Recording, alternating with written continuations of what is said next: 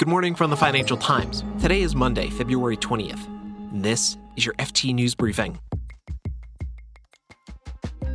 This week, we're focusing on the war in Ukraine. It'll be 1 year since Moscow launched its full-scale invasion, and today we'll look at Poland's role in the West's response. And we'll find out who's got the upper hand on the battlefield after 12 months of intense fighting.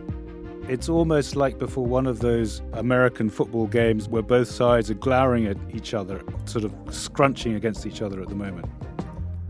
I'm Mark Filipino, and here's the news you need to start your day.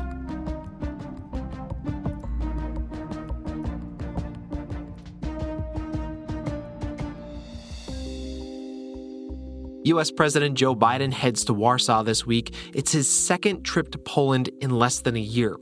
That really speaks to how important Poland has become as Western allies forcefully respond to the war. Here's the FT's diplomatic correspondent, Henry Foy. Poland's been the fulcrum, if you like, of both military support for Ukraine. The vast majority of Western weapons that have been supplied to Ukraine have gone through into Poland first, been collected there, and then shipped across the Polish border. But also diplomatically, Poland has been the sort of diplomatic heart of the push to make Europe take this more seriously. The push to make sure that support for Ukraine is sustained financially, humanitarian, and militarily. And also that sanctions pressure continues on Russia. So if America, if you like, is the engine of the Western response, Poland is really the voice of it. It's the megaphone, making sure that NATO and EU partners remain as supportive as possible to Kyiv. Henry, the FT just spoke with Poland's President Andrzej Duda, and in his interview, he urged NATO members to provide Ukraine with post-war security guarantees. Why is he asking this? I mean, of course, the wider context of this is that Poland has now, for years and years, well in advance of Russia's war, said Russia is a threat to Eastern European countries. We need more security guarantees. We need more military deployment in Eastern Europe. What Duda's saying in this interview with the FT is that big countries in NATO, and really he's talking about the UK, the US and France, the nuclear-armed members of NATO, need to give Ukraine bilateral security guarantees so that Russia knows, even if Ukraine isn't in NATO or the EU anytime soon, it can't do this again. And what kind of response might he get? Will NATO say, sure, we're going to do this, or no? None of the big Western countries are showing their hand. It's obviously a very, very sensitive issue. Nobody wants to go to war with Russia. There's obviously going to be no security guarantees offered while this conflict is raging. But it does speak to a much bigger issue, which is what is the European security architecture going to look like when this war ends? What is Ukraine's role in that going to be, and what can the West do to support Ukraine going forward? The question of how we prevent this happening again is really at the heart of the post-war debate. Henry Foy is the FT's European diplomatic correspondent. Thanks, Henry. Thank you very much. Tomorrow, we'll talk more with Henry about how the war has upended Europe's approach to Russia. For now, we'll turn to the FT's Felicia Schwartz for the U.S. response.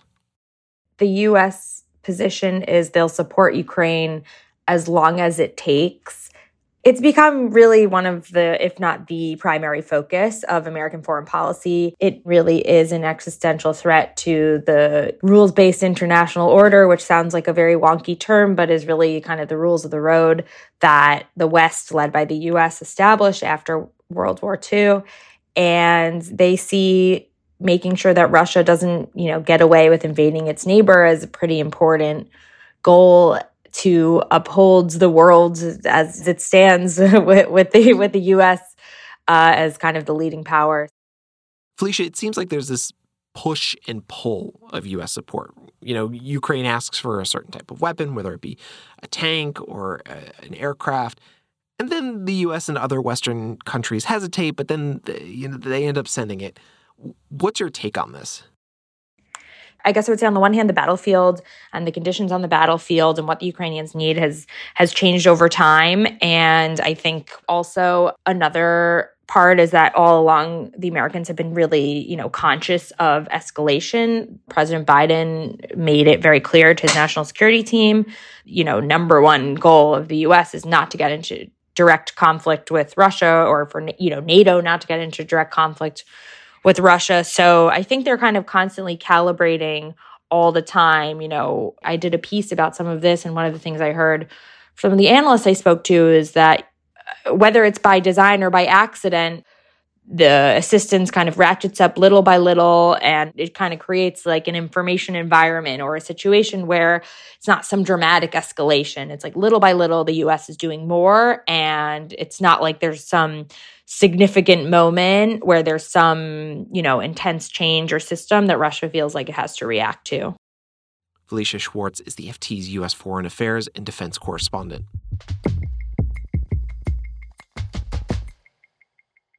Western military strategists have, for decades, focused on terrorism as the key threat. Now, with Russia and Ukraine, we've got ground battles between two sovereign armies, harkening back to wars from last century. We've been tracking this land war with the FT's defense and security correspondent, John Paul Rathbone. He's with us again today. Hi, JP. Hi, Mark. So, JP, where are we today? Who has the advantage in the war? Essentially, you've got a stalemate on the front line, which is not to say it's not moving. It sort of moves one way, a few kilometers one day, and then moves a few kilometers back another day, and there's fighting all along.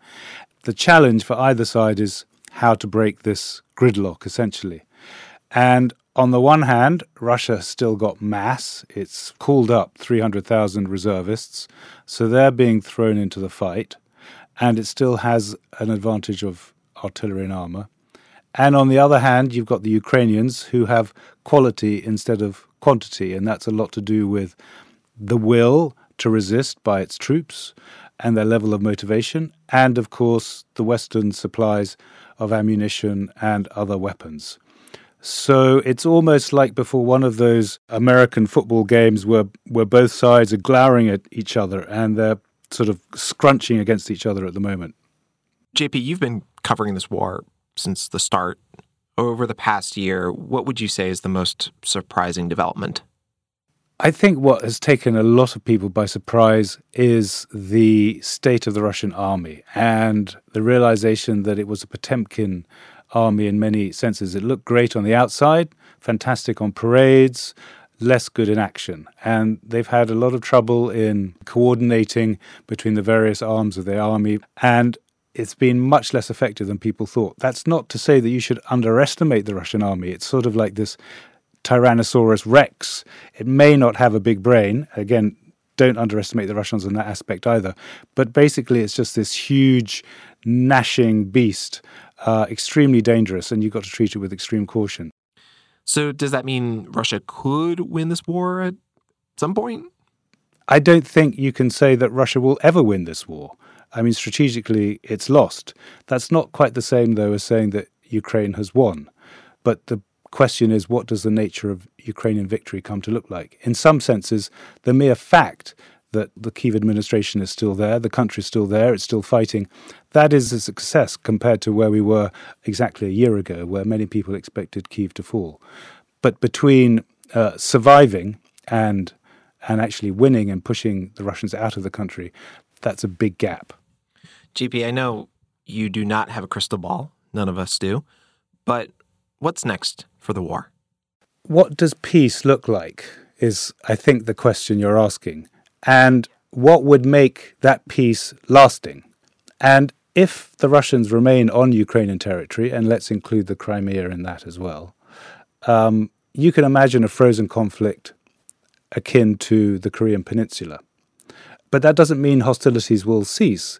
There'll still be the Russian Navy in the Black Sea. Russia could still lob missiles into Ukraine. So is that a lasting peace?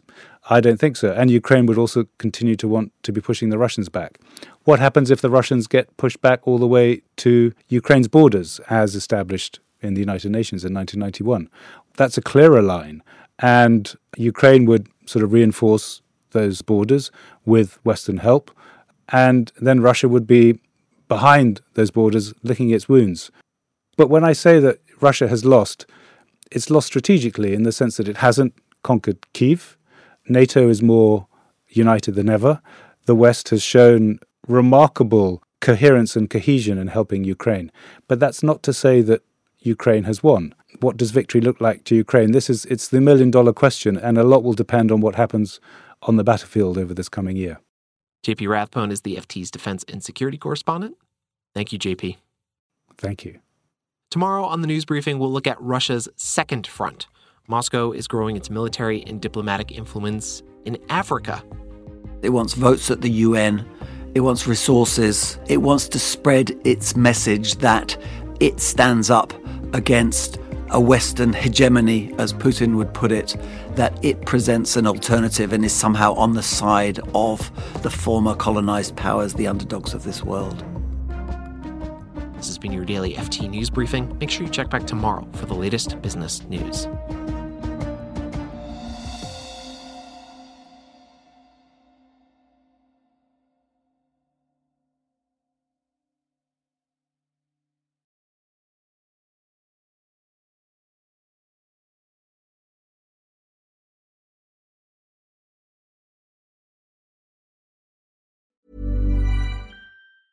Hi, this is Janice Torres from Yo Quiero Dinero. If you own or operate a business, whether it's a local operation or a global corporation, partnering with Bank of America could be your smartest move.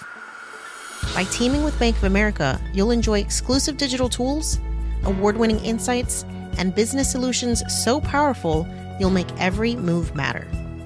Position your business to capitalize on opportunity in a moment's notice. Visit bankofamerica.com/banking for business to learn more. What would you like the power to do? Bank of America N.A., copyright 2024. Small details are big surfaces. Tight corners are odd shapes. Flat, rounded, textured, or tall. Whatever your next project, there's a spray paint pattern that's just right. Because Rust-Oleum's new Custom Spray 5-in-1 gives you control with 5 different spray patterns. So you can tackle nooks, crannies, edges, and curves without worrying about drips, runs, uneven coverage, or anything else. Custom Spray 5-in-1. Only from Rust-Oleum.